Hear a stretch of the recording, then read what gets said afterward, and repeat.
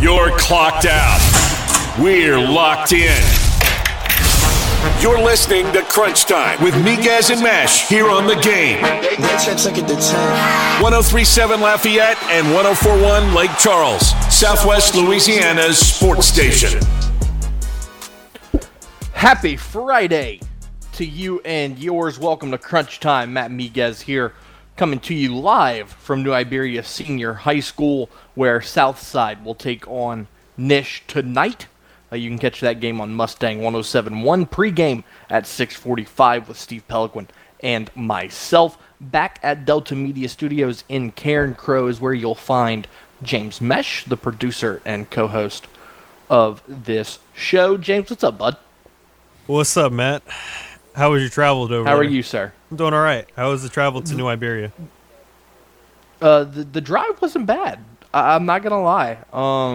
And then, getting here and like the process of getting everything set up over here was fantastic.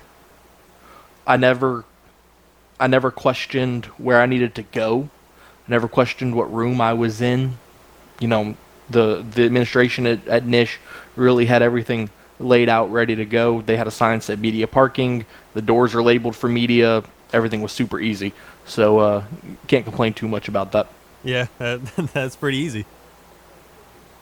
So we've got a lot to get to today, and we're going to start with Thursday night football as the Cleveland Browns took down the Pittsburgh Steelers, shockingly, 29-17. James, we were both wrong on this one. We both picked the Steelers yesterday. Yeah, I thought either Trubisky would finally get it together or they would just take him out and they just go with Kenny Pickett. But neither of those happened. Neither of those happened. No, neither thing happened. And I felt like it would have been an offensive struggle and the defenses would reign supreme. But no, once one of them scored, both of them got into a groove, and it was back and forth scoring for a hot little minute. It ended up being 14-13 at the half, and then ultimately what happened was Cleveland, on the final play of the game, Pittsburgh was just, tossing the ball behind, trying to do laterals so that way they could maybe have a miracle out in Cleveland. I don't know what you would call it if it were to happen, but Cleveland ultimately picked up the ball in the end zone because Pittsburgh just kept throwing it farther and farther backwards and weren't moving forwards, and they just fell in the end zone and got an extra 6 points, which helped me in one of my fantasy teams. I had Cleveland defense as one of my nice. starters. So that was a nice little surprise. So one bad beat that I really saw in terms of betting was there was a player prop on Chase Claypool, and it was over 35.5 receiving yards, I think it was what it was. And before that lateral play, he was at 41. So you're going to win, right? Yeah. Well, he ends up getting his hands on the ball, and he runs backwards, and he tosses it, and they ruled it as a loss of 6 on Chase Claypool. So it went down to 35. Oof. And the line was 35.5. Dude, talk about a bad beat. That's so rough. You know, it's also tough. That's so rough. I have David Njoku in multiple leagues, but after seeing him not really touch the ball the first 2 weeks, I was kind of scared to take that chance that, maybe he does it, and I just kept him on the bench. Man, I played him. I thought he'd have a good night, and he did, and it worked out. The thing is, we picked the Steelers, but the Browns just played so well. I mean, if you look at the stats, Jacoby Brissett was efficient, 21 of 31, 220 yards and 2 touchdowns. Nick Chubb just ran it right down their throat. He averaged 5 yards a carry on the night with a touchdown, and then Amari Cooper 7 catches for 100 yards and a touchdown as well. I mean, Najee Harris had a big drive early in the second quarter, tied the game up. But here's the thing. Here's the. Go ahead. I was gonna say. Here's the thing with Najee Harris. The dude can't get explosive runs. No, he can't. He doesn't create the big play. And that's one of the big things with this offense for Pittsburgh is Deontay Johnson can get open pretty often. You can maybe do some things with Claypool sometimes, and you have a young stud, George Pickens, who had probably going to be the catch of the year. But, man, you need some more explosion. You need better deep threats or people who can get down the field more often. That's the best catch I've seen since Odell. Yeah, and people were saying it was better than Odell. But here's the thing. Here's the thing with that one to me is the difference is George, NFL youngboy, he pushed off to go get the ball. Still an amazing catch, but the thing is with Odell was he was getting held, and he used 2 less fingers. To me, that's got to be more impressive is the fact that you're getting held and you only and used wasn't 3 Odell's fingers. a touchdown? Yes, Odell's was a touchdown. Yeah, I thought so. So yeah, I mean it's close, but Odell definitely still holds, the better one. The catch of the century. You talked about Chase. You talked about Chase Claypool, getting more involved in that offense. Shouldn't he be? He's a top 3 receiver in the league. Don't you remember? Yeah, he's top 3. I didn't realize top 3 Oh, receivers my only God. got 3 catches a game. Oh my God. Poll question of the day is up on Facebook and Twitter. Who wins? Which of our local teams win this weekend? Is it going to be just one of them? LSU, UL, Saints, McNeese. 1, 2, 3, or all of them so that we can have a hashtag Glorious Monday. Facebook and Twitter, go vote on the poll question. Ton has already chimed in. All 4 will win, and as Lanyap Strohs will win out their next 3 in the series against the O's. I'd love that. So that'd be great. Would be nice. That'd be great. That would be nice. However, if you ask Kevin Foote, he wants them to lose. He wants to save the wins for the And postseason, I bet. Well, right. I kind of get the mindset. If you win too much, you're gonna pay the piper, if you will, in the postseason. Too many runs, So I too could many see- wins. Golly. I could see where he's coming from. I don't necessarily buy into it as much as he does, but I can see where he's coming from. He's the man. He's the Guest man who list. invented the damn thing. Right. Guest list for today at 5 o'clock. We're going to do Jake's Takes with Jake Crane of Crane and Company. And then at 5:30, Dusty Thibodeau of the Warhawk Report will join us to discuss the Cajuns versus Monroe. So we have UL, ULM, LSU, New Mexico, the Saints, Panthers, McNeese, Mississippi College, and we're also going to touch on the biggest matchups in college football and the NFL throughout today's show. I might not be in studio, however, we still want to hear from you, 337-706-0111. And here in Acadiana, you can watch us on the simulcast at Stadium 32.3 and Channel 133 on LUS Fiber.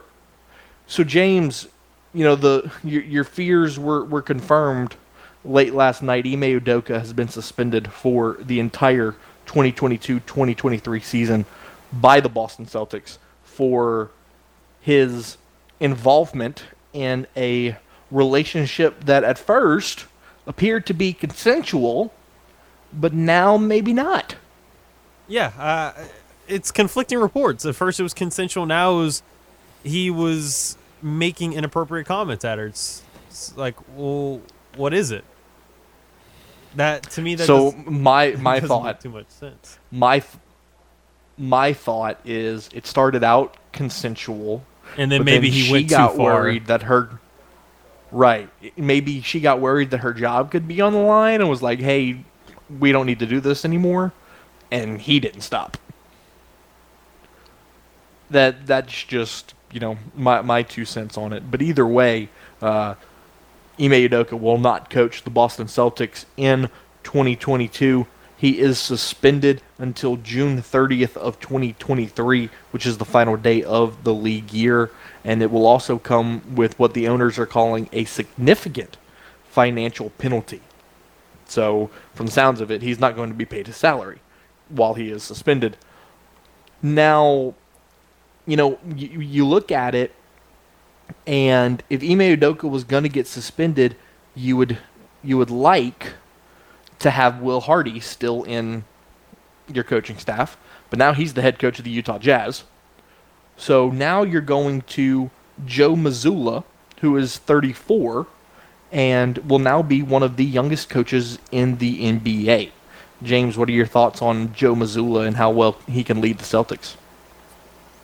I don't know what to make of it yet. I gotta see how the team responds because Brad Stevens had a press conference earlier today, and he had made a comment saying this, even though moving on, it's still affecting the team. It's not like it's just going to be pushed away, and it's it's not going to matter. It's still going to affect the team, which worries me. It's how is this team going to perform when they actually get on the court? But one thing, that's one thing I'm still wondering about it all is how bad was it, and what details are we missing? Because to me, how are you going to suspend him a whole year just for some inappropriate comments if that's just it? I know it's ultimately what did he say, but it feels like there's something missing. Well, there has to be something missing. There's no way it's just that. Because to me, the math ain't mathing. But the problem, and you're right, there probably is something missing. But the problem is that you're not going to know. No, and we're not going to know until they're later gonna on. They're going to leave it at he made inappropriate comments, blah, blah, blah. He's suspended for the year, whatever it may be. But, I mean, depending on what he said, I mean, you've seen people lose their jobs over stuff like this. Yeah. And that's another point I wanted to get to. If it was so bad that you had to suspend him yourself, not even by the league, you as the team suspended him for the year and he won't get paid, but you're still keeping him and he'll be back in 2023. That's just odd. It's it was so bad that you had to suspend him for that long, but you're still going to keep him. I don't know. Maybe, definitely missing something, but I don't get it. I need more information. I'm confused.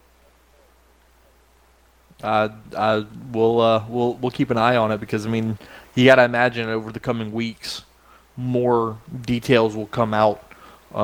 Somebody will leak it somehow. Before we take our first time out of the show, let's look at the 6 high school football games getting broadcasted on our family of stations tonight. James, we'll start with yours. 103.7 The Game in Lafayette. STM at Catholic of Baton Rouge. The Cougars coming off a big win against Brother Martin. Now they face a 5-star LSU wide receiver commit in Shelton Sampson. Do you think the Cougars can go to Baton Rouge and get a win tonight? I think they'll win this one. I think it's going to be really close. The defense is interesting because the last couple of games, especially in week 2, they were able to lead really early, but then they just started to have a little bit of collapse. I feel like at some point that brunt of that schedule is going to get them, and they're going to take a couple L's. It may be tonight, but for right now, I'm going to have to take the Cougars. See, I'm going the other way. I'm going Catholic Baton Rouge. I think their offense is too good. STM's offense obviously took a hit when you lose a guy like Walker Howard, and I don't know that their defense is going to be able to control Shelton Sampson enough to, keep them off the scoreboard. I think Catholic wins a close one in Baton Rouge tonight. And then in Lake Charles on 104.1, Barb at Pineville. Z1059 will have Karen Crow at Sulphur. Mustang 107.1 will have Southside at Nish. 106.3 Radio Lafayette will carry their Vermilion Parish game of the week, which is Vermilion Catholic at Erath. And then News Talk 98.5 will have the St. Landry Parish game of the week, which is Eunice at Northwest. And then on MeTV last night, Acadiana destroying Lafayette High 55-6. We will update you with scores next week on those games, and we'll also recap all of our local college and pro programs on Monday as well. The world-famous Angola Prison Rodeo is back, and the game 103.7 Lafayette, 104.1 Lake Charles wants to hook you up with tickets. Lasso a family 4-pack to the Sunday, October 2nd show, and all you got to do is text the word rodeo to 337-283-8100. That's rodeo to 337-283-8100. That's a family 4-pack of tickets to the Angola Prison Rodeo, courtesy of the game 103.7 Lafayette and 104.1 Lake Charles, Southwest Louisiana's sports station. We'll take a timeout right here, 4:17 on your Friday, and when we return, James and I will break down some college football games that went down last night, and you'll hear from the New Orleans Saints ahead of their game against Carolina on Sunday, right here on the game 103.7 Lafayette, 104.1 Lake Charles, Southwest Louisiana sports station, and your home for the LSU Tigers and Houston Astros. Got something to say to Miguez and Mesh? Hell yeah! It's easy. Just call the hotline by dialing 337-706-0111. Now back to more Crunch Time with Miguez and Mesh here on the game 103.7 Lafayette and 104.1 Lake Charles, Southwest Louisiana's sports station. Welcome back. Crunch Time with Miguez and Mesh right here on the game. It's 103.7 Lafayette, 104.1 in Lake Charles, Southwest Louisiana sports station. Your home for the LSU Tigers and Houston Astros. Matt Miguez, James Mesh. James, before we get to the college football scores from last night, over the weekend, Arizona State fell to Eastern Michigan, and Herm Edwards was fired by Arizona State. On the field, might I add. So that's not great. But then the details get even worse. Reportedly, Arizona State assistants and staffers were leaking information to opponents so that Arizona State would lose and Herm Edwards would be fired. James, your thoughts? As a reminder, on the hotline, 706-0111, 706-0111, if you want to get in on the hotline. Looking at 3 games from last night in the world of college football. Let's start with West Virginia, Virginia Tech. West Virginia taking down the Hokies 33-10 last night in Blacksburg. JT Daniels, 20 of 30 for 203 yards. And a touchdown. Virginia Tech just couldn't quite get any offense going. Grant Wells completing less than 50% of his passes for 193 yards, a touchdown, and an interception.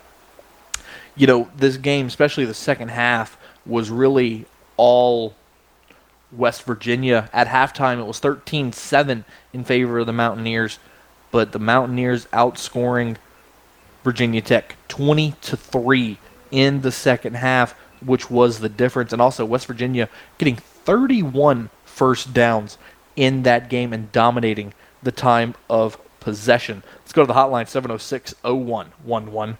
Jay's calling in. Jay, what's up? It's crazy how the Udoka story is getting more push than the Robert Service story. Boston need to go ahead and just fire him. But I understand what they're trying to do. They don't want to pay him, so, suspend him. Just go ahead and fire. I think I heard they was trying to make him resign. Also, the new coach, I think he had some domestic violence, a history of domestic violence somewhere in this past. So, someone's going to come out on that. Wow, man, this is crazy. I know they went to the finals last year in his first season, right? That was his first season with the team? Yeah, it was. I think that's details are just coming out in bits and pieces. It's not coming all out. But, man, I heard it was like a wife of a executive, like the vice president the vice president of the team. Yeah, so it's just get rid of it. I haven't seen that, but if that's true, that's crazy. Yeah, I think, they just need to go ahead and move on from him. I can see him, if that's the case, I can see him being the replacement of Popovich. Everybody's talking about, I know Stephen A. kind of went off, but you have to be very careful in these situations before you make an opinion on it, because you just don't know. Like, there's not, all the information's not out yet. But just go ahead and fire him. It wouldn't surprise me that he leaves, because and then guess what? Who knows? This could open it up for Tatum walking. Maybe Jaylen Brown wants to get out, because they love playing for him. He's a defensive-minded coach. But just open the door for him to coach the Spurs. All right, thank you. Appreciate the call, Jay. So, yeah, I don't know. Obviously, I'm not going to sit here and say that I know everything that happened in that situation, because you just don't. But I think the Celtics made the first move in what could be a long, drawn-out process in just suspending him, letting the details play out. And if they feel, down the road that they need to make a further move and fire him, then they can make that move down the line. But right now, I think the move that they made was the correct one. Let's go back to the hotline now. Jacob's calling in. Jacob, what's up? Matt, how you doing? Doing well, bud. How are you? I'm doing well. Yeah, it sucks to see Herm Edwards get fired on the field. One of the things I thought about when I saw that was how wild it is to think about that they sent a flyer for Herm Edwards to be their head coach, and their backup plan was Billy Napier, because he was their offensive coordinator at the time, or at least that's how I remember it. And Herm Edwards offered him to stay on as the offensive coordinator, and then he chose to come to UL. So that's what I always think about when I hear of Arizona State football. Crazy to think about, huh? To this weekend, my alma mater, KU, is undefeated in football, which is wild to think about, averaging 50 points a game. Love to see it. They're calling this weekend's game the Champions Classic, because we're playing Duke in football, so I'd love to put one on them and show them that not only are we a better basketball school than them, but we're a better football school as well. But it's wild to see 50 points a game. You ever thought you'd see that from KU in football, Matt? Not out of KU, no. Yeah, Jayhawks. It's rolling. So it's good. What's up? I mean the fact that we're talking about Kansas being 3-0 in football is blasphemy to me. And I don't even know what the line is right now, but I know it opened up at like 9 or 9.5 as a 9.5 favorite. It is KU -7. Oh, wow. So it moved down a little. But, yeah, I'm excited to see that. We're a little worried, I think, about the Cajuns this weekend. A little worried about this game, other than the one blowout we had in Monroe where we put up an ungodly amount of points on them. It's always been a tight game. And one of the things I think about leading up to this one is that, we've played Southeastern, Eastern Michigan, and Rice. Whereas on the flip, Monroe has played Nichols, who's a good FCS team. They blew them out, 49-7. Then they played Texas and Alabama. So, and I know they got blown out by Texas and Alabama, but my fear is we're going to go into the game, take our first snap on offense, and Monroe is going to think to themselves, wow, this team is not nearly as good as Alabama and Texas, who we played the last 2 weeks. And on the flip for us, we're going to say, wow, this team is just as good, if not better, than the past 3 teams we've played. So I feel we could get off to a shaky start. Hopefully we pull out the dub. It'd be pretty sad to see us lose to ULM. But rooting for the Cajuns always a big supporter. Best of luck to those guys. But yeah, that's how I feel, Matt. What are your thoughts on that game? Nervous. It's always a close game. I'm looking at it. If you take away 2020 and then the rainstorm in Monroe in 2016, going all the way back to 2012, every game has been decided by 7 points or less, other than those 2. Sheesh. I mean, it's always a close game, no matter how good the Cajuns are, or no matter how good the Warhawks are, because there was a period, in the mid 2010s that Monroe was actually pretty decent. Colt so no matter, swing it. Yeah, exactly. Which, by the way, I don't know. People haven't talked about this a whole lot. Colton Browning is getting honored at the game tomorrow. And so some Cajun fans are nervous at the fact that he's just going to be in the building. Nice. I mean, nice. That the Colton Browning voodoo could be upon them in Monroe tomorrow. You know, we talk about us running a 2-quarterback system, right? Because we put in Ben Wooldridge every third drive or so. ULM used to run a 2 quarterbacks on the field system at the same time. Do you remember that year that they did that? I don't. You're going to have to jog my memory.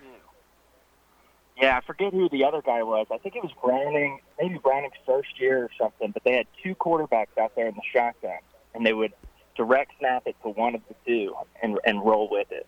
A little trickery. Obviously, I don't remember that. Didn't make it that long. But anyway, all right. Have a good weekend, Matt. Go Cajuns. Appreciate you, Jacob. But yeah, no, if you look at the matchups between the Cajuns and the Warhawks, so last year it was 21-16. 2020 was the 70-20 blowout. 2019, 31-30. 2018, 31-28. 2017, 56-50. That was the game where the Cajuns had to come back from the dead and force overtime, and then they couldn't finish it in overtime. 2016 was 30-3. That was the monsoon game. You had 30-24, 34-27, so on and so forth. You get my point. The game's always close. It's in Monroe. Like I said, Colton Browning's gonna be there. I don't believe in voodoo magic, but I mean, that dude torched us for years, so I wouldn't be surprised if something freaky happens. Monroe's pretty unproven. I mean, you look at their 3 games. They played Nichols. You played Nichols. And then you got destroyed by Texas and Alabama. So it's hard to put a judgment on the Warhawks and what kind of team they are so far this season. And then on the Cajuns have just been so stagnant on offense other than the second half against Eastern Michigan. I'm really interested to see how the Cajuns start this game, because if they don't start firing and, you know, ripping off long drives and scoring touchdowns and wearing down that Warhawk defense, Chandler Rogers is a good quarterback, and we're going to talk to Dusty Thibodeau, Warhawk Report, a little bit later on. He's a guy that can make you pay if you don't make them pay first. So, interested to watch that matchup tomorrow night, 7 o'clock in Monroe. Also, the Tigers hosting New Mexico at Tiger Stadium tomorrow. They will be without the services of Kayshon Boutte, who had a son with his girlfriend late last night. So Brian Kelly has excused him from the team this weekend to be with her and his family. So congrats to them. Best of luck to them. And, of course, we're always wishing for a Tigers W. Kickoff, and that one is at 6:30 with the pregame at 4:30, and you can catch it right here on the game. Speaking of Baton Rouge, if you want to face your worst nightmares, we have it for you. It's the game's 13th gate giveaway. We have VIP tickets for the legendary haunted house attraction. That way you can scream over and over again while others have to wait in line. All you got to do is register in the Game Rewards Club, 1037thegame.com, 1041thegame.com to win a pair of VIP tickets to the 13th gate, courtesy of Midnight Productions and the Game. It's 1037 Lafayette, 1041 Lake Charles, Southwest Louisiana's sports station.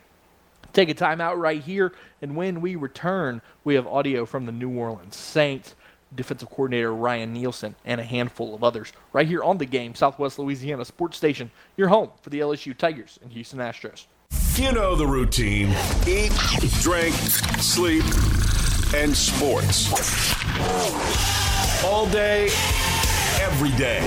You're listening to The Game. 1037 Lafayette and 1041 Lake Charles, Southwest Louisiana's sports station. Welcome back to Crunch Time, as we got a little less than 20 minutes left in this first hour. We got some Saints audio before we go ahead and get it to the Saints game on Sunday. We got a unique opportunity, as we're not always able to get Dennis Allen, but they do give us offensive coordinator Pete Carmichael and Ryan Nielsen. And funny enough, we got a few clips from him, and here's Ryan Nielsen talking about the Panthers running back Christian McCaffrey. Yeah, he does a lot as an offensive weapon. From running in the backfield, getting out of the backfield on passes, lining up, catching passes out, like in a receiver position. So we always have to have awareness for where he is on the field. It is a big challenge, but I know our guys will be up for the test. Now, Matt, talking about Christian McCaffrey, he hasn't been as much of a dynamic weapon so far in these first 2 games of the 2022 season. Do you think that's maybe because of Baker Mayfield, or do you think it's just because of the opponents that they played so far that they've kind of put their focus so much on him that they've had to lean more towards Baker throwing it to other receivers? So he's only got 25 touches so far this year. Which he usually gets that in one game. Right.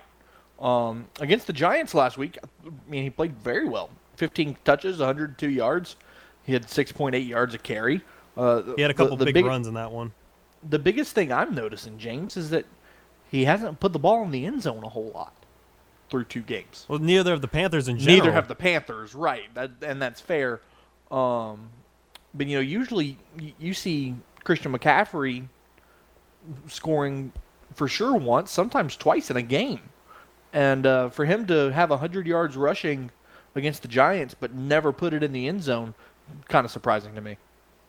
Well, he's had 25 rush attempts, but then he's had 4 receptions in each game on average for 25 yards. So he's definitely getting his touches, but it doesn't feel like he's made as much of an impact. I think it's maybe because they just haven't gotten into the end zone as much as you expect them to, especially since McCaffrey is healthy right now.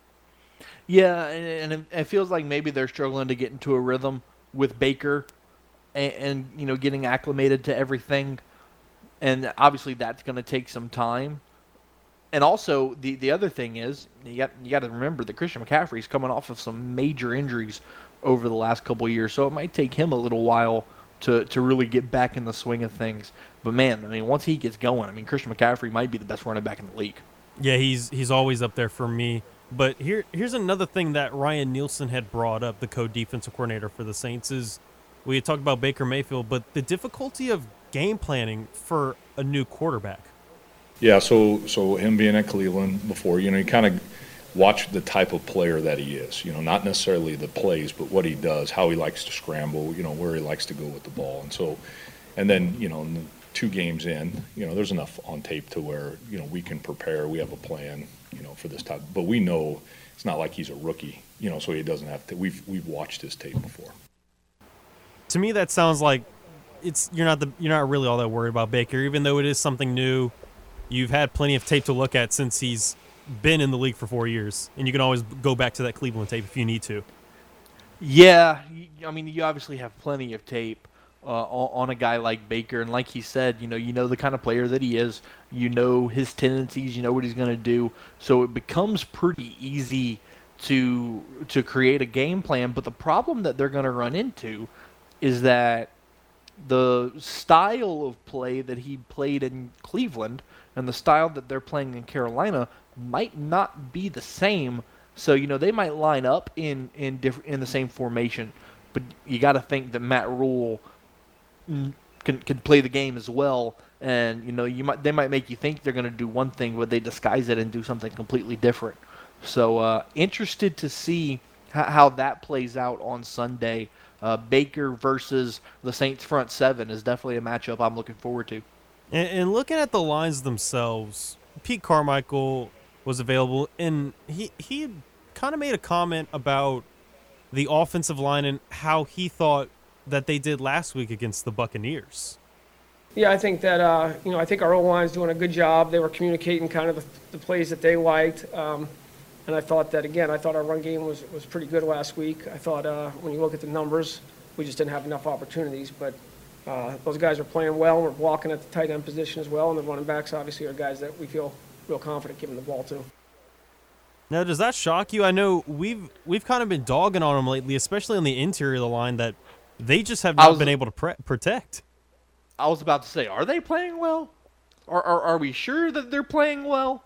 That's coach speak right there. I'll put what that is. I'll put a couple of sacks on Jameis from last week because he just held on to the ball way too long, and there were a few lanes that he could have just ran for it, but there could have been the aspect of him being injured that maybe have him be like, I got to hold on to it. Maybe if they maybe if I get another half second, I can get it off and get it to my receiver if he's open at that point. But overall, I mean, they did do good to start off. But it felt like everything fell apart. And even when they were struggling to score beyond the first drive of the game, they just weren't able to get anything going. Am I the only one that feels like there haven't been interior rushing lanes for the Saints through 2 games? Whenever you get a pulling guard, I've noticed when you do that Taysom power and you get Andrews Pete or somebody to pull from one side to go to the other, or the runs with Mark Ingram, I felt like they were able to get a hole from the inside and he was able to go up the middle. That's where most of the runs came from. Because people are talking about how the Saints need to run the ball more, and I agree. But in the same sense, have the holes truly been there for the Saints to run the ball effectively? I don't think so. I mean, again, like you said, if you pull Andrews Pete, when Taysom Hill's in there, yeah, you might get a hole or two, and Ingram was able to bust up a couple big runs, but you could also credit that to just Mark Ingram's athletic ability. I don't think the offensive line has been great through 2 games. They need to be much better, not only in run protection, but in pass protection as well, for the Saints offense to be successful. I also need Adam Trautman to do something. Go away. He needs to go away. Well, here's the thing. He hasn't been an aspect when it comes to the passing game, but whenever he's blocking and he's out on the field, we haven't heard his name. So it's almost like corners and safeties, especially corners. When you don't hear their name, usually that's a good thing. Because last year when you heard Adam Trautman's name a few times whenever he's blocking, it's because he negated a touchdown because he was holding somebody. He hasn't committed a penalty yet, and we haven't heard his name. So even though it sucks and it's like, well, you're not an aspect passing-wise, but in the run game, he's been effective, and that's what he's been since he's gotten to the league, which is weird because he went into the draft as a receiving tight end. And I agree with you. You're not hearing his name, he's probably blocking pretty well, which is fine. But here's my thing. The draft capital that you gave up to move up to secure Trautman as a receiving tight end, and he has been a non-factor in the receiving game his entire career, that's a problem for me. I think you also have to point towards how Juwan Johnson has been just such a weapon. How he went from wide receiver, he has. You bulked him up, and he's become that receiving threat at tight end that could be a vertical down the seams, someone similar to what you saw with Jared Cook when he was with the Saints, or what you would do sometimes with Ben Watson or Kobe Fleener or Jimmy Graham of yesteryears. But he's also developed as a blocker himself. So he's earned his reps, and he's earned himself and proved himself as a better receiving option than Trautman. Oh, Jimmy Graham. He's definitely, Juwan Johnson's definitely a better receiving option. He has shown it. Jameis likes the chemistry that they've developed. Dennis Allen trusts him in this offense. Pete Carmichael as well. And he's just an athlete. You know, you saw there was a play against Tampa where Jameis kind of lofted the ball a little bit. Juwan just climbed the ladder and went and get the ball, which you love to see from your big body tight end.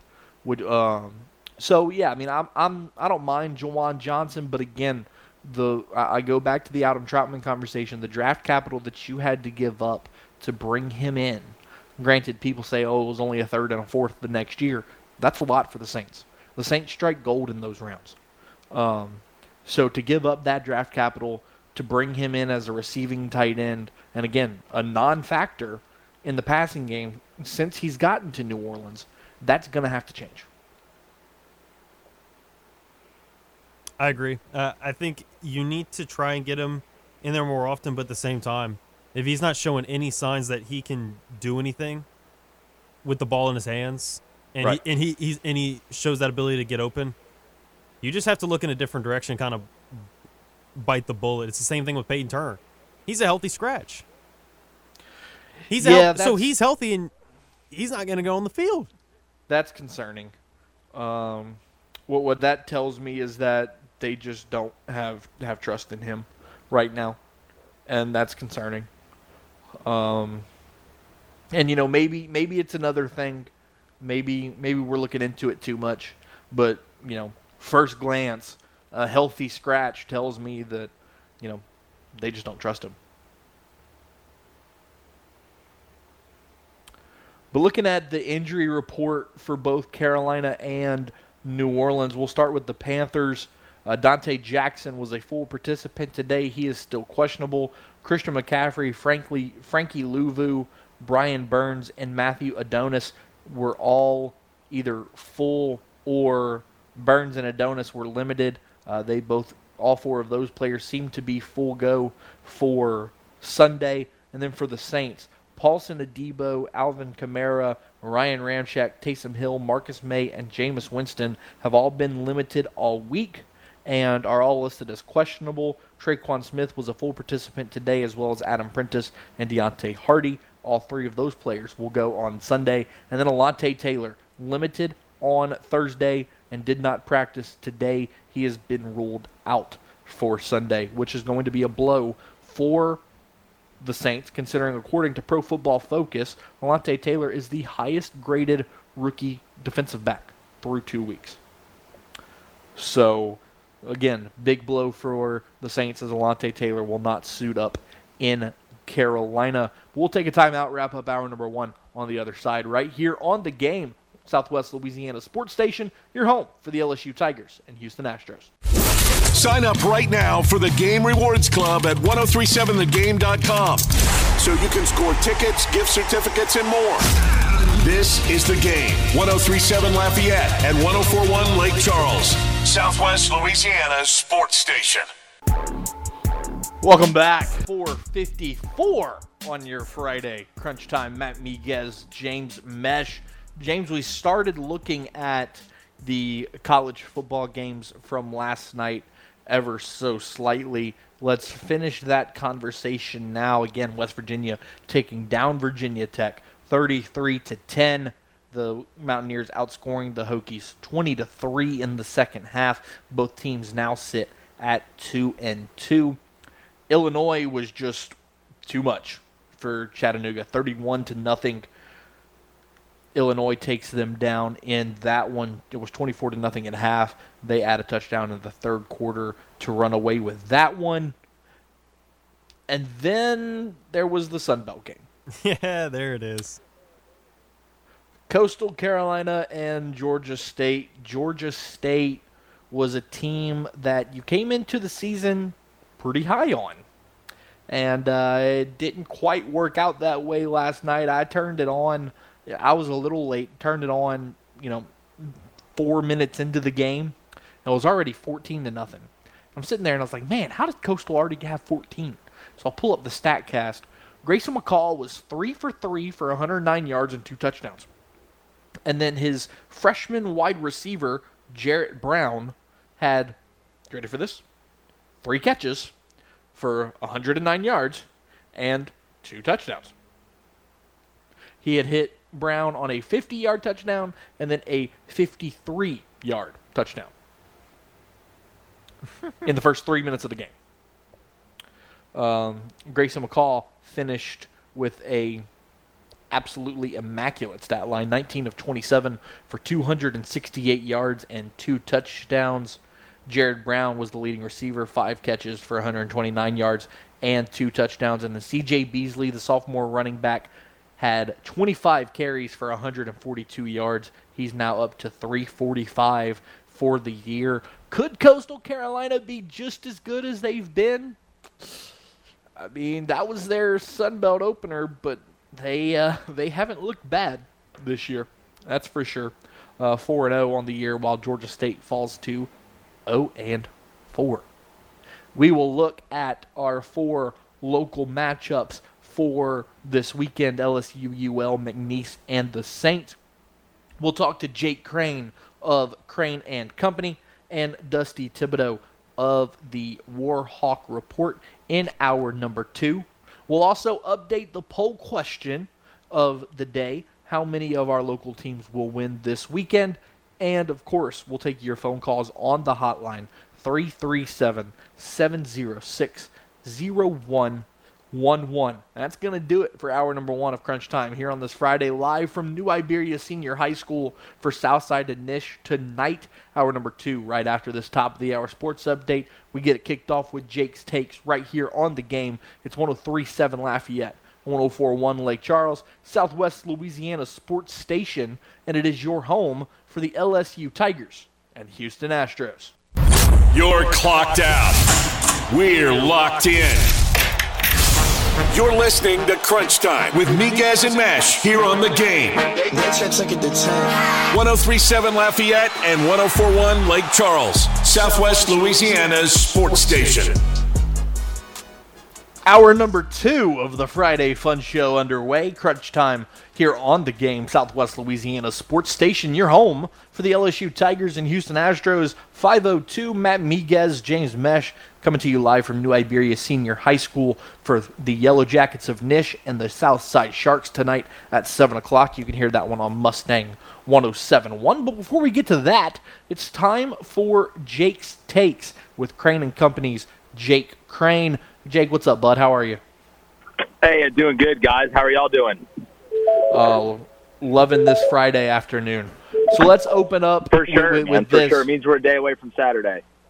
No question about it. Got a lot of college football to get into. But before we do that, man, give me your thoughts on the Ime Udoka year-long suspension. You know, I think some more information has to come out. You know, a lot of businesses have a, situation where they don't want you to, date or have an intimate relationship with the employees there. Typically, you got to disclose that stuff to HR, but I guess when you're having an affair, you don't really want to disclose that to anybody. It's a bad look. I've never seen somebody get suspended for this. Either they just reinstate you or they fire you. But like Blaine said, Celtics in 6. I don't know. Who knows? It's a crazy situation. I just find it very interesting that, you get a full year suspension for this. Yet you get the same amount of suspension for this as Calvin really does for betting on his own team in the NFL. It just doesn't make sense to me. Yeah, there's definitely something missing. Like you said, more details are going to have to come out before any of it makes sense. Moving on to the NFL, Thursday Night Football last night, the Browns just straight up taking care of business. Yeah, I will say, though, I thought Trubisky played about as good as I've seen him play for the Steelers. We know their offensive line isn't great.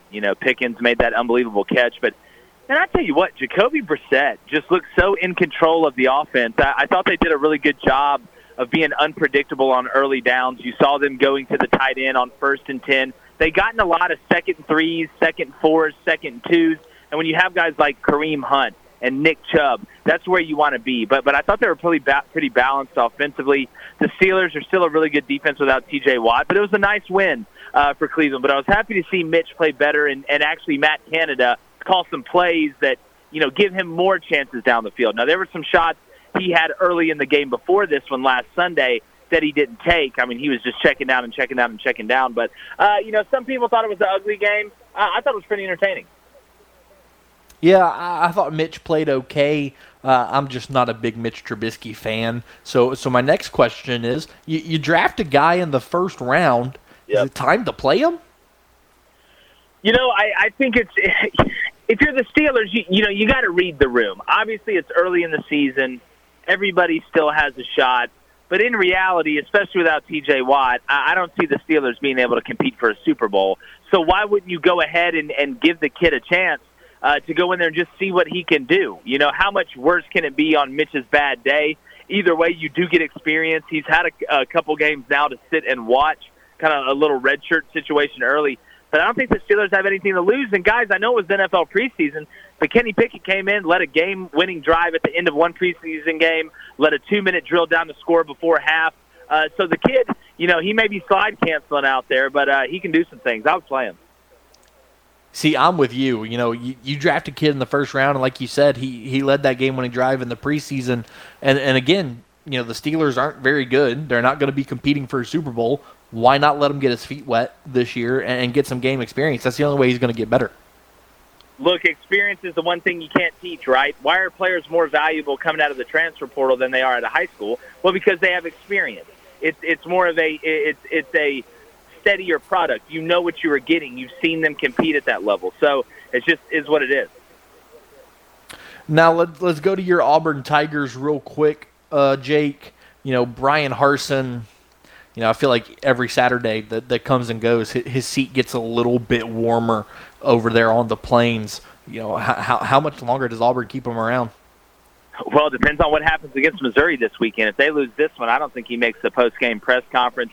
It's a matter of time. I mean, with that team, unless Brian Harsin knows magic or sorcery, it's not going to work. You didn't go get anyone out of the portal on the offensive line. You went and got Zach Calzada with all the quarterbacks that were in the portal. You went and got Zach Calzada. You went and got some receivers. I mean, the Worsham kid from Miami didn't really do anything. Brian Harsin's just struggling to recruit. And I know it was put in a bad position by the boosters, but he also gets out-coached literally every game. I mean, you lost 5 games last year in a row because you got out-adjusted at halftime. You can't – it's like we say, if you're trying to play, you can't be, short and slow. You better be really good at one thing that matters the most.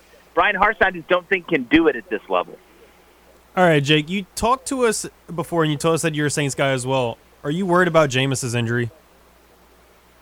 Well, with Jameis, I mean, I thought it was so interesting when he came out, and they're like, before the first snap, he's got a couple fractures in his back. They said it like he, pulled his toe or something. I mean, that's something that doesn't go away. Jameis has, when you play in the NFL, you're going to get beat up. 100% is a fake number. Nobody's ever 100%. But with a quarterback, with as much force as Jameis generates throwing a ball, which is one of his strengths. I mean, look at the BB he threw Michael Thomas down on the goal line, what I call the laser fade for the touchdown, and then he hit him on the back hip the next drive. He's got to be able to throw the fastball. Jameis isn't good enough not to be able to not be able to throw the fastball. Hole shots against cover 2, fitting it in there between the linebackers and the safeties on the dig. So, yeah, I'm worried about it. You're always one hit away, but now you're one medium hit away from being hurt. Yeah, you hit it perfectly. They were so nonchalant about fractures in his back, but he's good to go. Like, are you kidding me? It shocked me the way they said it. I was like, I looked at my brother and I was like, yeah, that's a big deal. I mean, people, if you've ever had a back injury, if it's your first time having one, you don't realize how much you use your back until you hurt it, and it's it's such a painful thing to go through. And I know, you can get injections, and they have the best rehab that you could possibly have. But when you're taking hits from 6'4", 300-pounders that are running full speed and landing on you, there's not an injection or a rehab plan in the world outside of putting them in a bubble suit that would save that. Yeah, that's just a poor situation. Quickly, before we get to some picks, do you think the Saints should go to Andy Dalton? I think you just got to see how good. You got to play it by ear. You're lucky you have a guy like Andy Dalton who has experience. I mean, is he the best quarterback in the NFL? No, but we've seen what he's done throughout his career. He's kind of been up and down. I think he may, slowly start replacing Ryan Fitzpatrick as a guy that can come in and give you something a couple games and then blow up one game. But I don't think you go to Andy until you have to. It's fair. That's fair. Chatting with Jake Crane here on Jake's Takes on Crunch Time. Let's make some picks now. Clemson and Wake Forest is a game that, is interesting because Clemson, they're ranked 5 right now, but they're not the same team that they've been in years past. And the Wake Forest just got Sam Hartman back. What do you like about this ACC matchup? Man, to me right now, they look like the exact same team from last year. Really good on defense. DJU, the clock still looks slow to me. It still feels like he panics a little bit. I really think, guys, this could be the game where DJU struggles, Wake Forest has a lead, Cade Klubnik comes in, saves the day, and never leaves again. Sound familiar? Deshaun Watson, Trevor Lawrence. We've seen this movie before. It's like Clemson's script for future success. I think this game, the biggest thing for Wake Forest is you have to have, and I talked about this on the show today, you have to have an escape plan for when the slow mesh RPO doesn't work, because that's their bread and butter. It's basically zone read built in with a slant and a couple other combinations off the side of it. Clemson they're not going to give you that much time. So how can Wake Forest get in 2nd and 5? That's the goal. If they do that, I think they'll be able to compete with them. They've got to stay ahead of the chains, which is really tough with Brian Breesy and the aliens that Clemson has, not only on the defensive line, but on that front 7. I think Clemson ends up winning, but I think it's because Cade Klubnik comes in, takes the job, and never gives it away again. Yeah, Cade Klubnik's been impressive in limited action. DJU, like you talked about, panics too much. He's definitely not the guy that they hyped him up to be out of high school. He's Jody Foster. Big 12. Yeah, that's a good comparison. Big 12 matchup, Baylor, Iowa State. This game intrigues me. Iowa State replacing Brock Purdy and Breece Hall. Baylor, great year last year, hanging around again under Dave Aranda. Great matchup in the Big 12. Who you got? Ames is a tough place to play. Give me Baylor. In reality, give me the under. I got it on the alternate line at 49.5.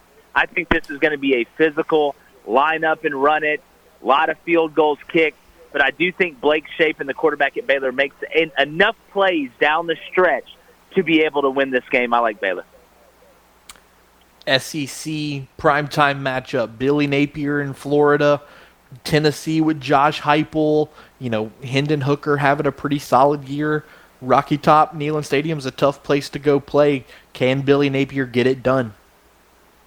Man, I don't think Florida can score enough points to hang with Tennessee. Tennessee's going to score. The trick for Florida is time of possession.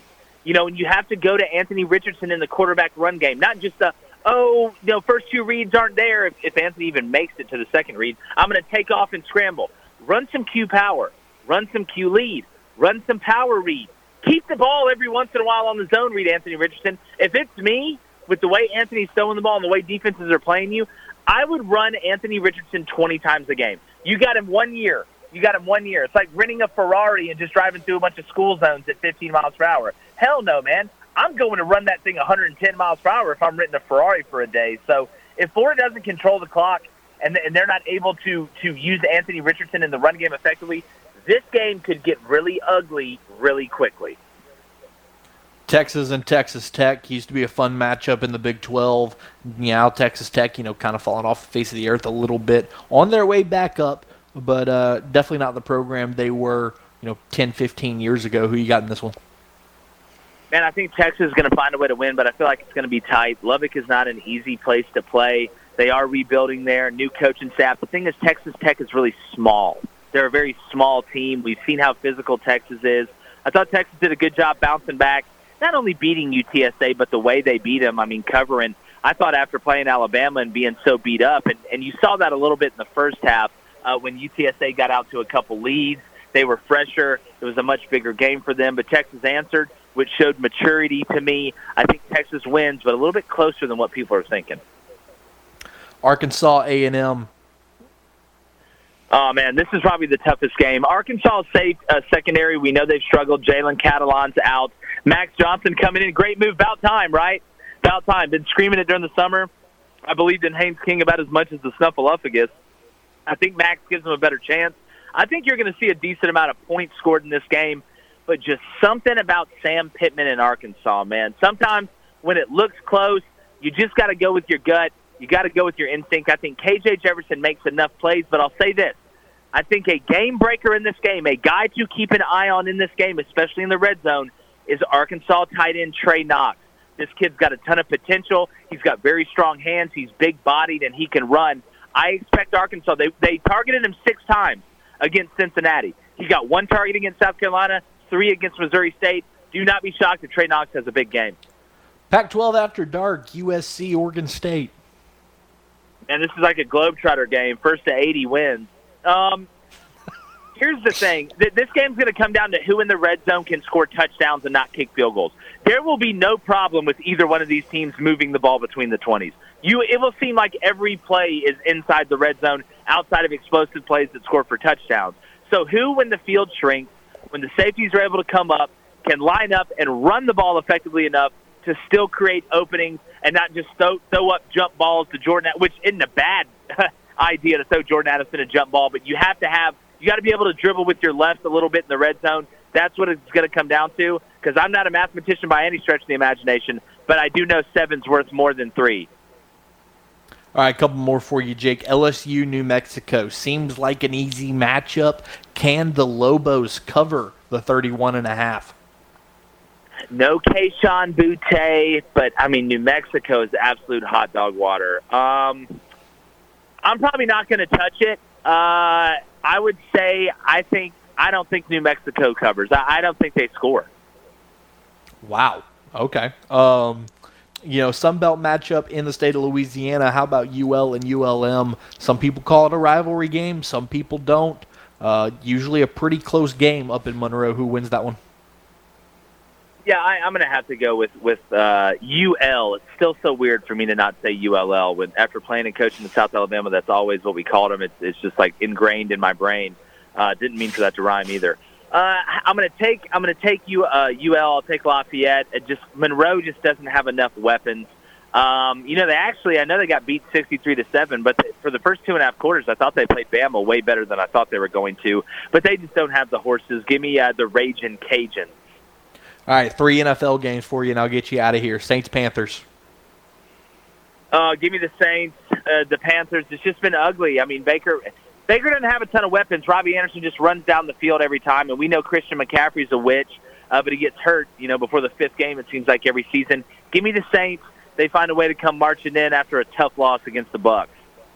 Bills-Dolphins. Look, if the Bills are playing, I don't care if they're playing Heaven's Army. I'm taking the Bills right now. Even though the Dolphins did look really good, Jalen Waddle, Tyreek Hill both went off.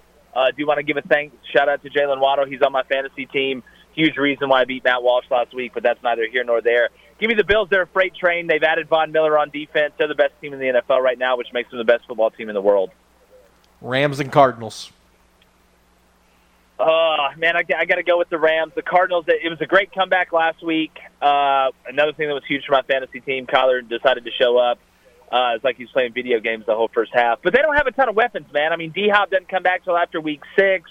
You look around, not a whole lot to go to. I think the Rams have more weapons. I just think they're a better overall team. Give me the Rams to top the Cardinals.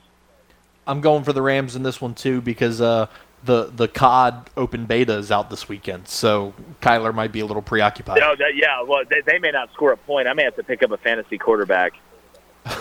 Jake Crane of Crane & Company joining us for Jake's Takes. Jake, appreciate you each and every week, my man. Have a great weekend of college and pro football. We'll talk to you next week. Sounds good, man. Auburn, hire Hugh Freeze. Be smart. All right, well, I'll holler at y'all.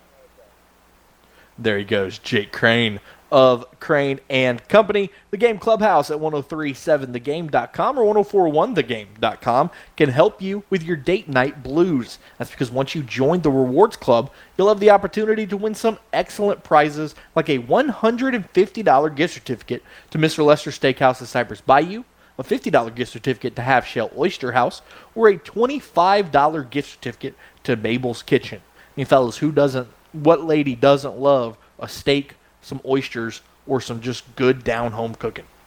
The only way to score these great prizes is by becoming a member of the Game Clubhouse. It's free and it's simple, and I can't stress the simplicity of it enough. 1037thegame.com or 1041thegame.com. So go sign up today. We'll take a time out. When we return, James Mesh and I will make our picks for those games this weekend right here on The Game. It's 1037 Lafayette, 1041 Lake Charles, Southwest Louisiana sports station, and your home for the LSU Tigers and Houston Astros. Welcome back. Crunch Time with Miguez and Mesh. 23 after the hour here on your Friday afternoon. Matt Miguez, James Mesh. All right, James, let's make our picks for this weekend, and let's go back through that list we just gave Jake Crane. Clemson and Wake Forest. Again, Clemson, interesting setup with DJ Uiagalelei, good defense, but you got a ferocious quarterback in Sam Hartman on the other side for Wake Forest. James, who you got? Man, Wake Forest is an offensive powerhouse, and it feels like Clemson just hasn't been the same since Trevor Lawrence left. I'm gonna go ahead and take Wake Forest in this one. I think I am too. They're the way they run the RPO, if they can just get a little bit faster with it, I think they, demolish. They could pick apart a Clemson defense. Although Clemson defense, like Jake said, is really good. I think Sam Hartman can dissect them little by little throughout the stretch of the game and dominate the time of possession. Wake Forest wins that one. Baylor, Iowa State. Baylor's the favorite, but Ames is a very tough place to play. This one could be interesting. For me, I'm going to have to lean towards the home team. I'm going to have to take the Cyclones. I like Baylor a lot, but Iowa's always in there in the ranked territory, and they're just outside of it, but then also Baylor's at 17. I think when it comes to them having to travel all the way to go to Iowa, I feel like that may affect them a little bit. I'm going to have to go with Iowa State. I've got Baylor in a close one. Okay. I think Dave Aranda's offense does just enough to sneak out a victory and get out of Ames with a W, which would be a big one for their resume in that Big 12 matchup. SEC primetime on Rocky Top, Florida, Tennessee. Tennessee scoring points at will so far this season. Florida struggling a little bit on defense. They may be without Ventrell Miller once again for the Gators. James, can Billy Napier get it done? I think the fact that you now have gotten one of your SEC opponents out the way, you don't have like that worry almost anymore of like, what is Billy going to do against his first SEC opponent at an SEC school? I think now that you've gotten that experience out the way, and then this will be Tennessee's first SEC matchup, I think that plays in the favor of the Gators, even though they're going to be at Tennessee. I'm going to take the Gators on the road. See, I've got Florida too. Don't get me wrong. Tennessee's offense is phenomenal, like I mentioned. But if Florida can get, I think the X factor in this game is going to be Ventrell Miller. If Ventrell Miller suits up and goes for Florida, I think the Gators do just enough down the stretch to win this game. If not, I might have to lean Tennessee. And here's the thing with the Volunteers. It feels like everyone has just kind of jumped on that bandwagon, and no one is even looking at Florida right now. That, to me, that's what it feels like. It feels like everyone is just all in love and all goo goo gaga over Tennessee right now. I think the fact that Florida's not getting that attention, I feel like you could use that as if you're Billy Napier, you could use that as bulletin board material. Yeah, you could. That game's definitely going to be interesting tomorrow at 2:30 on CBS. Texas Tech is another interesting one. Texas, you just can never quite figure them out.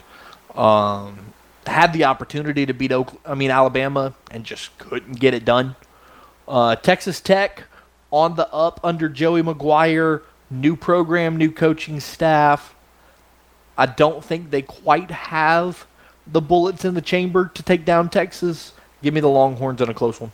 Yeah, I'm leaning towards Texas in this one. I think they're a couple levels above Texas Tech right now, and whenever you only lose by 1 point to Alabama, when you were a heavy underdog, that shows a lot of good signs for your program, and I got to believe in the Longhorns in this one.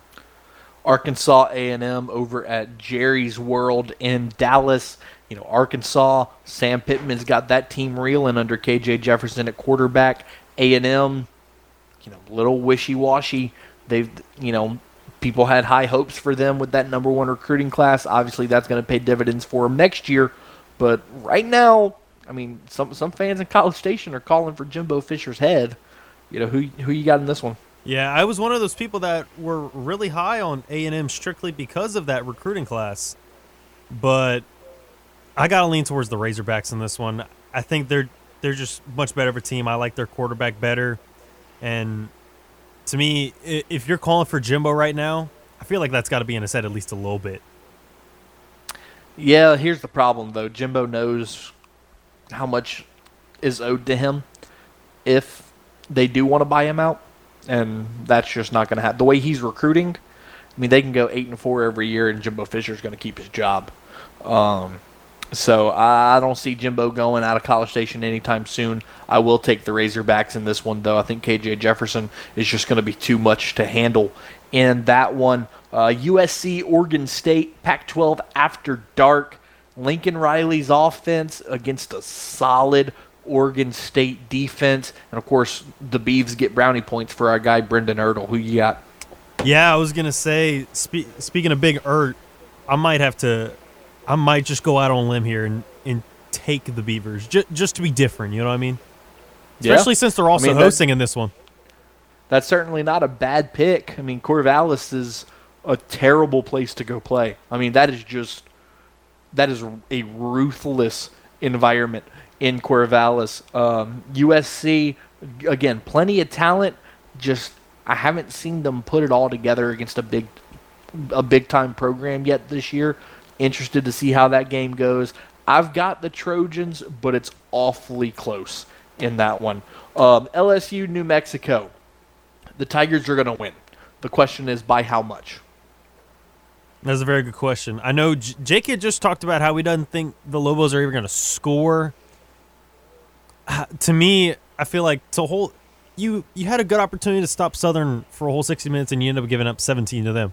One of them was a pick six in the fourth quarter, but nevertheless, you still had 2 other times where you gave up points. I think New Mexico, they may be able to get in a couple of scores, whether it be a touchdown, a field goal, or just a couple of field goals. Who knows? But to me, I think LSU, even though you don't have Kayshon Boutte for this game, you got to see people step up. You still got plenty of options, and you need to score 45 plus. That's a minimum. You're going to have to. That's a minimum. I need you to score at least 45. I see this game being 48-7. I wouldn't be mad at that. I would not be mad at that at all. I see a 48-7 game. I think New Mexico scores a garbage touchdown late. And don't get me wrong, New Mexico's defense, Rocky Long, he's been doing it for a long time. He did it at San Diego State for years. The Cajuns played against his team in the New Orleans Bowl back in 2011. He's a great coach. Now he's the defensive coordinator in New Mexico. His defenses are solid. You saw Mississippi State's defense last week. Zach Arnett, Mississippi State's defensive coordinator, he comes from the Rocky Long coaching tree. So very similar defense that LSU is going to face. However, I think LSU's offense is just going to be too much to handle in this game. So give me the Tigers, like I said, 48-7. James, ULM. Who wins that battle in Monroe? I think at a certain point, we saw it last Sunday with the Saints and Bucks. Streaks come to an end at some point, and I'm getting that feeling that the Cajuns, 2 away games in a row, ULM, they've always played UL close for the most part, except for one game here or there. But UL's had their number the last 4 years. I think the Warhawks get them. I think there's another hiccup in Coach Dez's 2022 campaign. Cajuns win, but man, that 9-point line, I don't like it. Yeah, I said that last week. I didn't like the line last week, and I turned out to be very right. I don't like the line this week either. I could see ULM winning. However, I think the Cajuns are angry after that loss to Rice, the way it happened, and I think they come out and control the game. Obviously, Monroe's got the talent to stay around. A 7-point victory for the Cajuns. I could see a 35-28 game. I worry. Cajuns win. I worry about that 2 QB system, man. I don't like it. I've never seen a QB system work out for somebody in the long run. Yeah, I agree. It's not a great system. If you want to count what ultimately happened with Levi Lewis, sure, we may be able to count that, but that's like the one exception to the rule. But that also wasn't a super successful quarterback system either. It led to Levi becoming the guy that he was at UL. Is what I'm saying. It worked down the line, but in that time, I didn't like it, and I don't like Saints, how this is. Saints Panthers. Saints. I'm not super confident in this pick, but I'm gonna take Saints. It feels like it's a must-win. I know it's only week 3, but the fact that you would go 1-2 in your division, losing to both the Bucks and the Panthers. I know Jameis has not a very good record in his career against Carolina, but man, Baker Mayfield, this is your perfect opportunity because a lot of people that listen to us were saying, go get Baker Mayfield. We don't want Jameis. This would be one of those games where you can prove them wrong and be like, look, this is why you should have stuck with me. Yeah, that's fair. I've got Carolina. I think Jameis's back injury is just too much of an issue, and I think you see a very similar game to what you saw this past Sunday against Tampa. I hope I'm wrong. I really do. if Christian McCaffrey's healthy and he becomes a factor, Baker Mayfield can get more acclimated with his receivers and his O-line. If Jameis has any sort of a game that he had this past Sunday, Carolina wins. Looking at the Bills-Dolphins game, who you got? Oh, the Bills. Oh, God. I got the Bills as well. Dolphins, to me, I'm not sold on Tua. I don't care if Martin believes in them. To me, it's Bills all the way until they lose. And even then, I'm still taking them after that. The Dolphins are good, but right now what I've seen from the Bills, I'm taking the Bills over anybody. Yeah, and then Rams, over anybody. Rams, Cardinals, I'm taking Rams. Yeah. I think it's going to be a back and forth season throughout the year with Kyler Murray. He's going to have a good game, bad game. And then quickly, let's do this one. McNeese, Mississippi College. This is a must-win for McNeese, right? If not now, win. I mean, really, this is your best opportunity to get a win on the board, and this is also at home. You're going to be at Cowboy Stadium. You got to win at some point as a new coach, and you got to get that first win off your back. You got to get that monkey off your back, man. No doubt about it. Take a time out right here. When we return, Dusty Thibodeau of Warhawk Report joins us for a quick preview on the Warhawks and Cajuns right here on The Game. Southwest Louisiana Sports Station, your home for the LSU Tigers and Houston Astros. Attention sports fans, your favorite sports book, BetUS.com, is back for its 28th year of NFL action. With the industry's biggest sign-up bonus of up to 200%, BetUS offers their members the opportunity to cash in on all your favorite leagues, including the NFL, NBA, MLB, and more. Hundreds of new casino games as well, including the coolest European slots with live dealers waiting for you at the tables. You need a sports book with integrity. You need a sports book with longevity, and you need to know that you're going to get paid. You need a sports book that offers everything, including live betting, MMA, golf, horses, esports, and all kinds of crazy bets. Call today at 1-800-79-BET-US. That's 1-800-79-BET-US, and they will walk you through setting up an account. Nobody in the industry gives better bonuses than BetUS. Join now and mention KLWB to get up to 200% in bonuses on your first deposit. Head to BetUS.com to join today. That's BetUS, where the games begin. Matt Miguez, James Mesh, 40 minutes after the hour here on Crunch Time. We're joined by Dusty Thibodeau of Warhawk Report. Dusty, thanks for taking the time, man. How are you? Doing good, man. Just making my way to the big game for this weekend. Anxious to kind of see how the Warhawks look at home. Last year, only 4 wins, but all 4 wins coming in Malone Stadium. The Raging Cajuns coming in off that disappointing loss last week that I saw firsthand against Rice. It's shaping up to be a great Sun Belt Conference opener. Yeah, Terry Bowden, you talked about it when he took over a winless team and brought them to 4 wins in year 1, slowly starting to turn this program around. I know it's hard to judge the Warhawks so far after getting blown out by both Texas and Alabama. What have you seen from this team so far? Yeah, I mean, you take the 2 plays away from the Texas game, and I think that there's a lot of good that you saw in that opener against Texas. They would have covered had they not had the pick six, the block punt for a touchdown.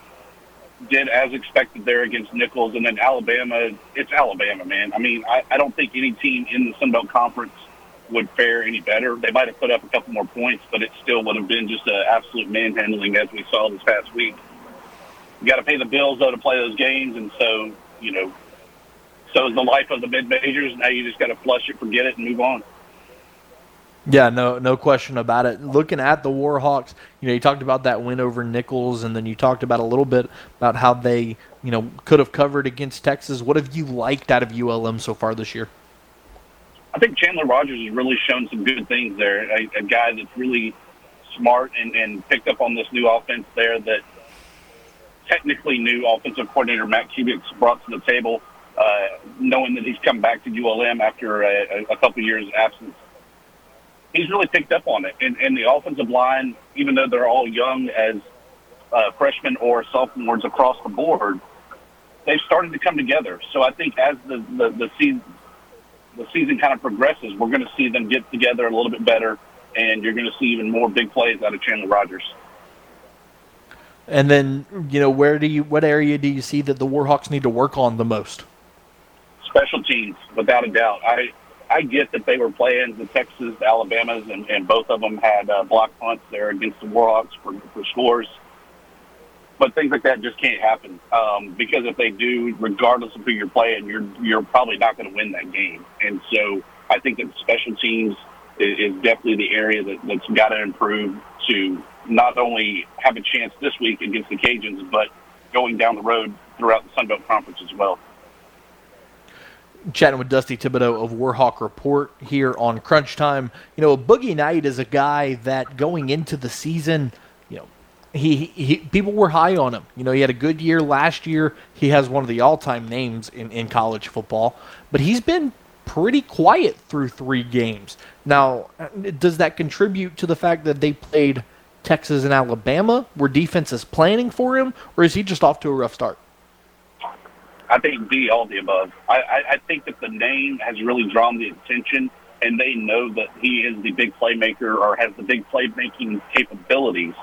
But he's seen double, sometimes even triple teams that he just hasn't been able to get open to make those plays. I think that as we kind of come down to our level to Sun Belt Conference, I think that he'll be able to really showcase his skills. I do think this week he'll be challenged, though, with that Cajun secondary that's pretty good under Lamar Morgan. Talking about Boogie Knight being quiet, who has stepped up at that skill player spot to fill the void? Yeah, I think tight end Zach Rasmussen has been a big name and a big target there. The tight end's always been a big part of ULM's offense in years past, and again this year as well. The running back, Malik Jackson, Andrew Henry, also big contributors there to get the run game going. And then lastly, the defense has been hard to judge so far, but from what I can see, good talent at the linebacker spot. What can you tell us about this Warhawk defense? Yeah, I mean, it definitely starts all up front there. The front 3, Caleb Thomas anchoring it down as a grad student still. Then you have Zach Woodard at the linebacker. The linebackers, though, are really kind of faster safeties is the way they're really kind of schemed out to be.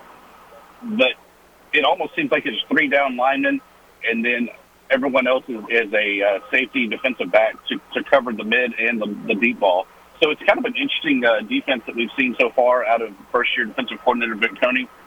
Anxious to see what he can do against this passing attack there, Chandler Fields and the Raging Cajuns. Give me some keys to victory for the Warhawks, Dusty. I think the biggest thing, you can't beat yourself. You got to limit your turnovers, as cliche as that sounds, and the special teams really got to stand up and make the plays that they need to. Beyond that, I think last week Rice kind of showcased that the Cajuns are not, the Goliath that we all thought that they were going to be, and that there is a way to beat them. Whether or not that same kind of game plan would work this week, I don't know. I think that Coach Adez would kind of have the ship righted, and it's going to be another great game on the Bayou.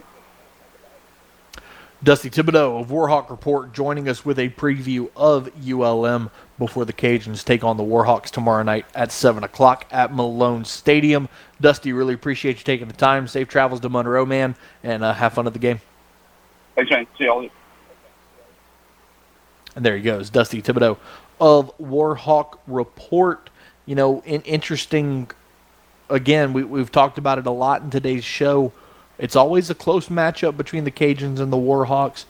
Who's going to step up and make a play down the stretch to really win that one for the Cajuns? We'll take a timeout, come back, wrap up today's show after this right here on The Game at 103.7 Lafayette, 104.1 Lake Charles, Southwest Louisiana Sports Station, your home for the LSU Tigers and Houston Astros. From the Louisiana Raging Cajuns to the latest with the New Orleans Saints and Pelicans, Miguez and Mesh cover it all. I'm not worried. I think it's something that I can get under control. Now back to more Crunch Time with Miguez and Mesh here on The Game. 103.7 Lafayette and 104.1 Lake Charles, Southwest Louisiana's sports station. Wrapping up here on your Friday afternoon here on Crunch Time. Matt Miguez, James Mesh, 53 after the hour. James, let's update the poll question one final time on today's show. How many of the local teams will win this weekend? Will it be 1, 2, 3, or all of them setting up for a glorious Monday? So far, 4.3% have said 1, 13% say 2, 30.4% say 3, 52.2% say all of them. Hey, if all of them can win and we can have a great Monday show to kick off the week, I'm good with that. I'd love it. I'm not going to complain with that. I would not either. And then, if you could throw in a couple Astros wins over the weekend, at least two that of would them, make it even better. If you can at least split the series. That'd make it even better. High school football tonight, college football tomorrow, NFL Sunday and Monday. James, I know you're working the LSU game tomorrow in Baton Rouge. What are you looking forward to with that? Looking forward to meeting some of the people that we have on a bunch of the time. Looking to meet, Matthew Bruni, Koki Riley. Finally because you had met Wilson Alexander yourself. I don't know if Wilson's going, but I believe he would be, and then I'd be able to get to meet him then. No, he'll be there. Yeah, so get to meet a bunch of the people that we have on all the time. And, isn't this your first trip to Tiger Stadium? First time since I was like 6 months old, yeah. So yeah, first trip to Tiger Stadium. That doesn't count, bud. Yeah. So first trip to Tiger Stadium, you get to meet a lot of the people that we have on a regular basis. Piece of advice: enjoy the food. The you don't have food to tell me that twice. in Tiger Stadium is absolutely incredible. So enjoy the food. My guy Steve Peliquin, my broadcast partner, just walked in with some food that's tempting me. So I'm gonna have to go hit that up here in a couple minutes when we get off. But again, LSU should win handedly. The question is gonna be by how much. And with the Saints, how injured is Jameis? How effective is Christian McCaffrey going to be? And then for the Cajuns, can they just respond? Can they rebound off of that disappointing loss to Rice and beat a team that always plays them, very, very closely? That's the things that I'm watching for this weekend in those matchups. Yeah. There's quite a few rebounding that you need to see. And what I'm really curious about is to see how McNeese is able to play. Yeah, Gary Goff's got that program, buying in, but the results on the field just aren't there yet. And obviously they're going to give him time. I mean, this is only, he's only 3 weeks into his coaching tenure at McNeese. But and he's talked about how he's going to be here for the long term. Yeah, 0-3. If you fall to Mississippi College, start the season 0-4. If you're the Cowboys, confidence levels gotta start declining a little bit.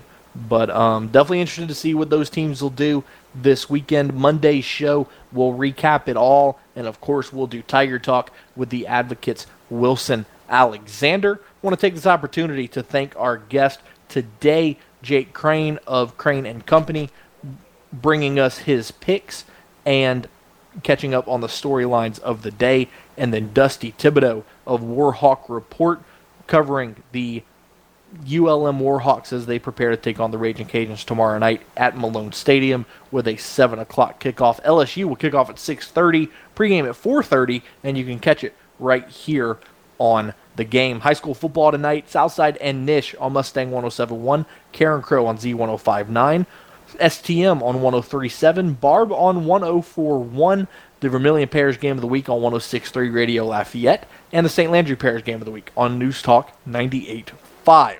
For James Mesh, I'm Matt Miguez. Be safe, be well, hug your mom and them. Have a great weekend, and we'll talk to you on Monday right here on The Game. It's 103.7 Lafayette, 104.1 Lake Charles, Southwest Louisiana Sports Station, and your home for the LSU Tigers and Houston Astros.